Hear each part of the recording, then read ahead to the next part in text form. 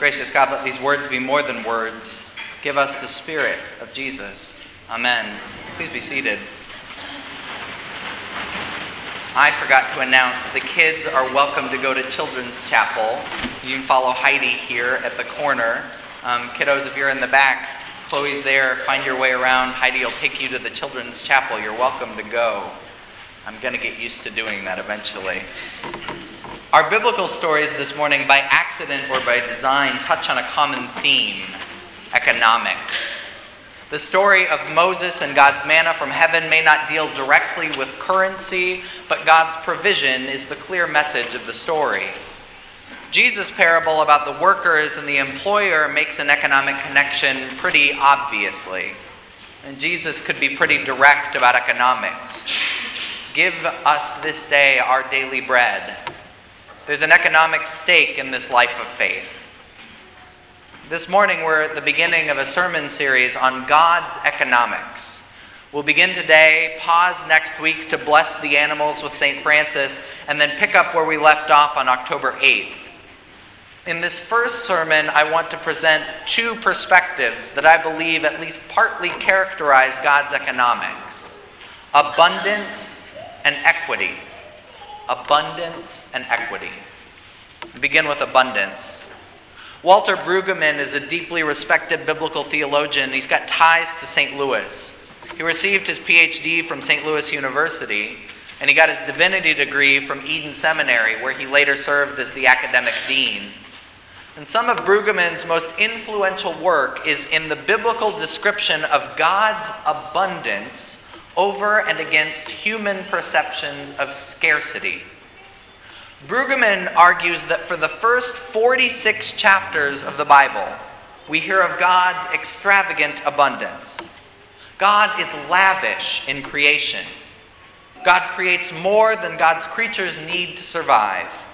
Be fruitful and multiply, God says. There's room. There's plenty. This abundance continues through the sojourn of Abraham and Sarah, making them and their descendants a blessing to all people. This blessing, this abundance, it takes a sharp left turn in the 47th chapter of Genesis. Listen to Brueggemann describe chapter 47. Pharaoh dreams that there will be a famine in the land. So Pharaoh gets organized to administer, control, and monopolize the food supply. Pharaoh introduces the principle of scarcity into the world economy. For the first time in the Bible, someone says, "There's not enough. Let's get everything." Because Pharaoh is afraid that there aren't enough good things to go around, he must try to have them all. Because he is fearful, he is ruthless. Pharaoh hires Joseph to manage the monopoly. When the crops fail and the peasants run out of food, they come to Joseph. And on behalf of Pharaoh, Joseph says, "What's your collateral?" They give up their land for food, and then the next year they give up their cattle. By the third year of the famine, they have no collateral but themselves. And that's how the children of Israel become slaves, through an economic transaction. It's Walter Brueggemann. As we know, the people of Israel eventually escaped Pharaoh. Last week we followed them through the sea and out into the wilderness. And they've left Egypt behind, but the culture of scarcity is still hard to shake. Out there in the wilderness, they grumble and complain. They miss the storehouses of food, even if Pharaoh controlled them. Moses tells them God will provide, and God sends bread from heaven, manna. Manna. The translation of that word is in the text itself. It's kind of funny. It just means, what is this? What is this stuff on the ground? God's people have been so shaped by Pharaoh's scarcity that they don't recognize what it is to receive bread that they didn't pay for, didn't work for, to receive a gift from God, to know God's abundance. They don't know how to trust that God will provide. So despite Moses' warning, they try and store the manna. Doesn't go well for them. Here in St. Louis, when foster care parents are trained, they learn to watch kids closely at the dinner table. Many foster children, even here in this city, come from hungry homes. Often, for weeks after they arrive, care providers have to patiently clean out the kids' pockets after meal times. These children have learned to hoard food. When there are calories available, when the cupboard is full, they know they should save some for later, when the check runs out at the end of the month, when they would be hungry. It takes weeks, sometimes months, for kids to trust that they will be consistently fed, no matter the time of the month. When you have learned scarcity, it can be hard to unlearn.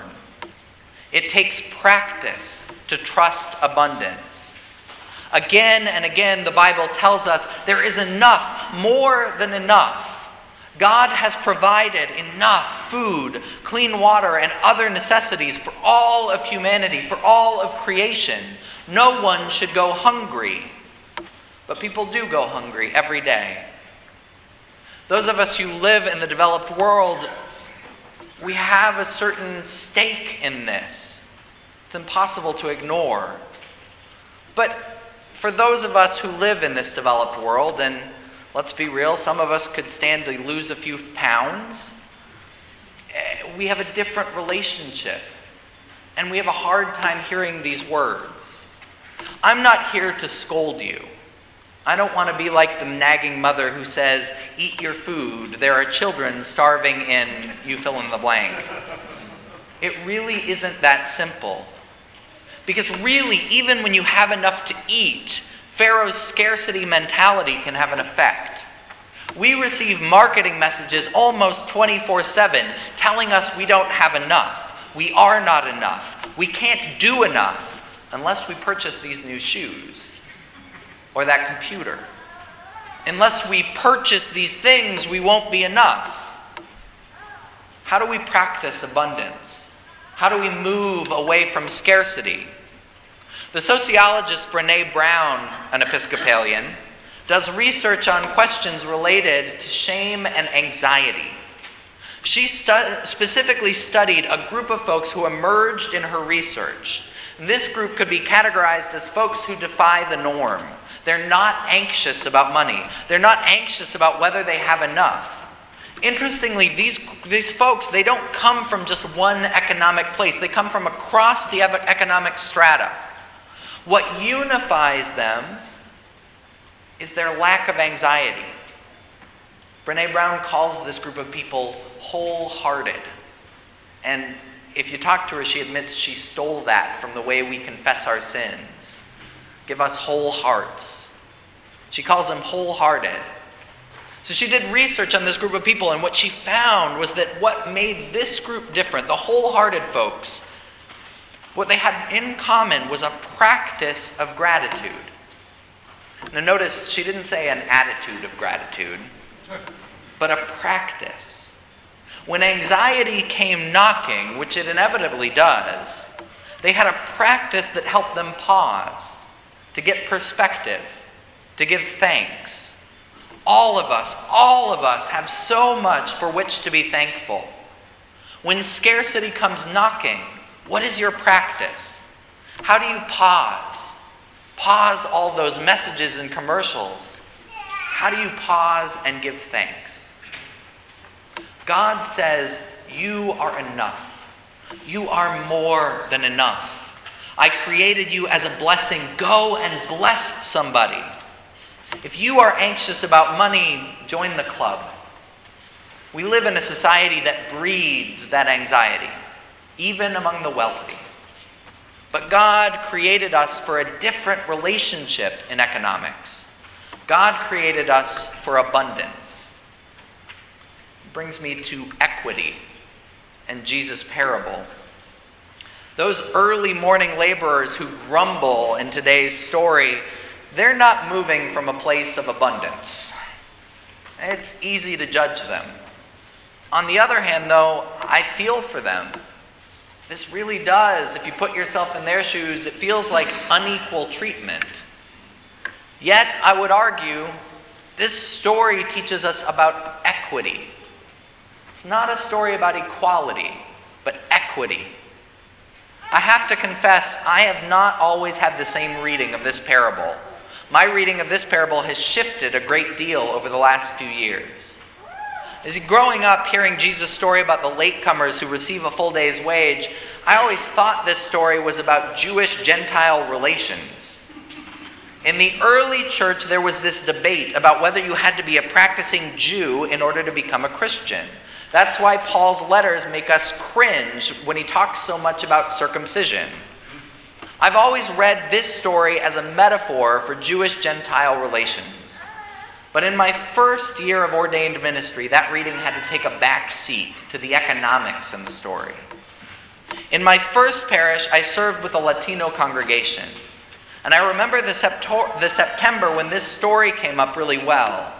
And many members of that congregation were undocumented immigrants. For the sake of this specific story, I'm going to call one of my members Juan. Juan and I spent a great deal of time together talking with a lawyer through that late summer and early fall. Juan had worked a construction job with a local contractor, but when payday came, the contractor told him to scram. When Juan said, "We agreed on a wage," the contractor threatened to call immigration and customs enforcement. Rent was due. Kids were hungry. Juan had worked, but this employer had exploited his labor. Juan was never paid, and he had a hard time finding work again. Meeting with the attorney was a dead end as well. The brokenness of our immigration system, it means that millions of laborers have no protection from their employers under the law. Having spent time talking through Juan's story with an attorney that month, when I sat down to write my sermon, this parable really presented itself differently. For the first time, I saw the story as a teaching about God's economy of equity. In God's economy, there is enough work for everyone. "Why are you idle?" the landowner says. "Well, no one has hired us." In God's economy, everyone receives a wage that allows them to provide for their family. Our reaction to this vision of equity can be strong and strongly negative. Just like those early laborers, why are they getting more? See, there's a difference between equity and equality. Equality means treating everyone the same. We need more equality in this country. But we also need equity. And equity is economically important. Equity means making sure everyone has the same chances. This parable makes us question the wisdom that everyone is able to pull themselves up by their own bootstraps. There's a certain danger when those of us with wealth begin thinking, "I worked hard for what I have," or "I got mine." We may be adopting blinders to an inequitable system of advantages. We are seeing in our city a struggle over the meaning of equity. Do children of different races, different classes grow up with equitable opportunities? Do we all get the same chances when we encounter law enforcement? Study after study show black men are more likely to be found guilty of a crime, more likely to serve jail time, more likely to be denied parole. Black children are more likely to attend an underperforming school, to know domestic violence and food insecurity in their family. Those are just statistics. But systems like these self-perpetuate. They have inertia. Unless an intervention is made, the ground will remain uneven. This week, we have seen a series of protests that are at least in part economic. Activists have shouted, "If we don't get it, shut it down." And, "You kill our kids, we kill your economy." Yes, the Shockley verdict was the precipitating factor that led to the anger erupting in the streets. But if you listen to the words, there's more at stake. The anger is deeper. The anger is about a lack of equity. We may have laws that protect equal opportunity, but we are not all standing on the same structures that help us to clear the bars on the way to success. This week, Mark and I ended up the poster children for the protest somewhat inadvertently. We were in the paper on, was it Wednesday morning? See, on Tuesday afternoon, we, along with some lay leaders and other Episcopalian colleagues, attended an interfaith prayer vigil for justice and peace, organized by, if you can believe it, the Office of the Roman Catholic Archbishop. Like good Episcopalians, Mark and I were standing at the back of the crowd. I'm looking at you, back pew. Then, some of our black clergy colleagues decided we needed to pray with more than our words. We needed to pray with our feet. At the end of the service, they pushed through the crowd, grabbed the clergy at the back, and marched us to City Hall. The last shall be first got a new meeting. I wasn't comfortable with all of the protests that I attended this week. The news keeps talking about protest organizers. I think organizer is a bit of a strong word for many of these actions. They're not very organized. There is a difference between a crowd and a movement. A movement is going somewhere. A movement means that you have concrete proposals, that you are acting to bring them about. But if the protest's lack of organization made me a little uncomfortable, I have to be honest, the police response scared me. Last weekend and this weekend, we have seen officers injure and abuse those who are being taken into custody, including clergy members, including an Air Force officer, including journalists. Do not hear me say that I am anti-police. I have several friends who are officers. I respect many of the police women and men that I know. I pray for them often. I'm wearing an orange stole today. We're singing in this concert to end gun violence because there are police on our streets every day and they are terrified for their lives. The gun violence epidemic in our city and in this country mean that police walk around scared. If we want to change police behavior, one place to start is to change our relationship with guns. Still, the documented behavior in this city of officers of the law toward peaceful protesters has been atrocious and illegal in many instances. As citizens of St. Louis City and County, we deserve better. The action that Mark and I accidentally got famous for on Tuesday afternoon was the most organized that I've seen.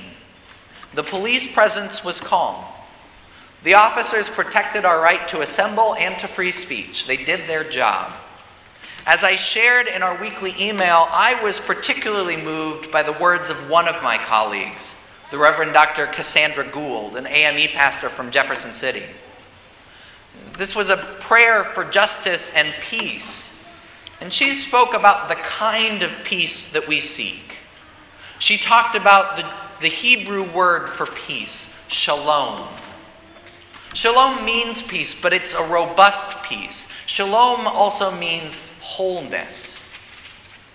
It brought tears to my eyes to hear her talk about wholeness. She said Missouri as a state came into being by compromising. Missouri became a state by compromising the wholeness, the identity of black people, by holding them as slaves. We don't have streets named after the enslaved Africans that Laclede and Choteau brought with them as they founded St. Louis.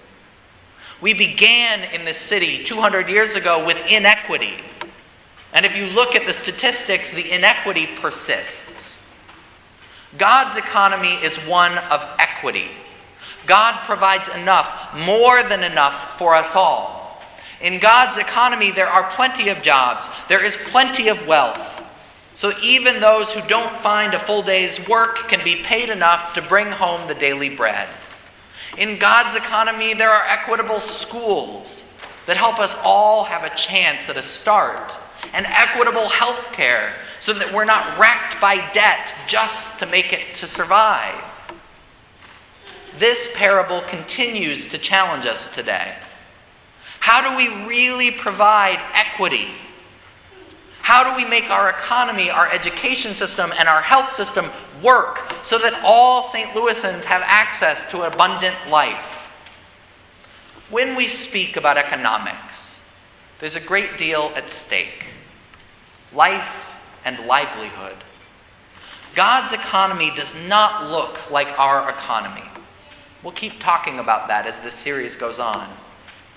For today, where we struggle with scarcity, with anxiety that there will never be enough, that we will never be enough, God provides abundantly. And God invites us to work for more equity, so that regardless of the color of your skin or the profession of your parents, all might know God's abundant blessings in this life. Amen.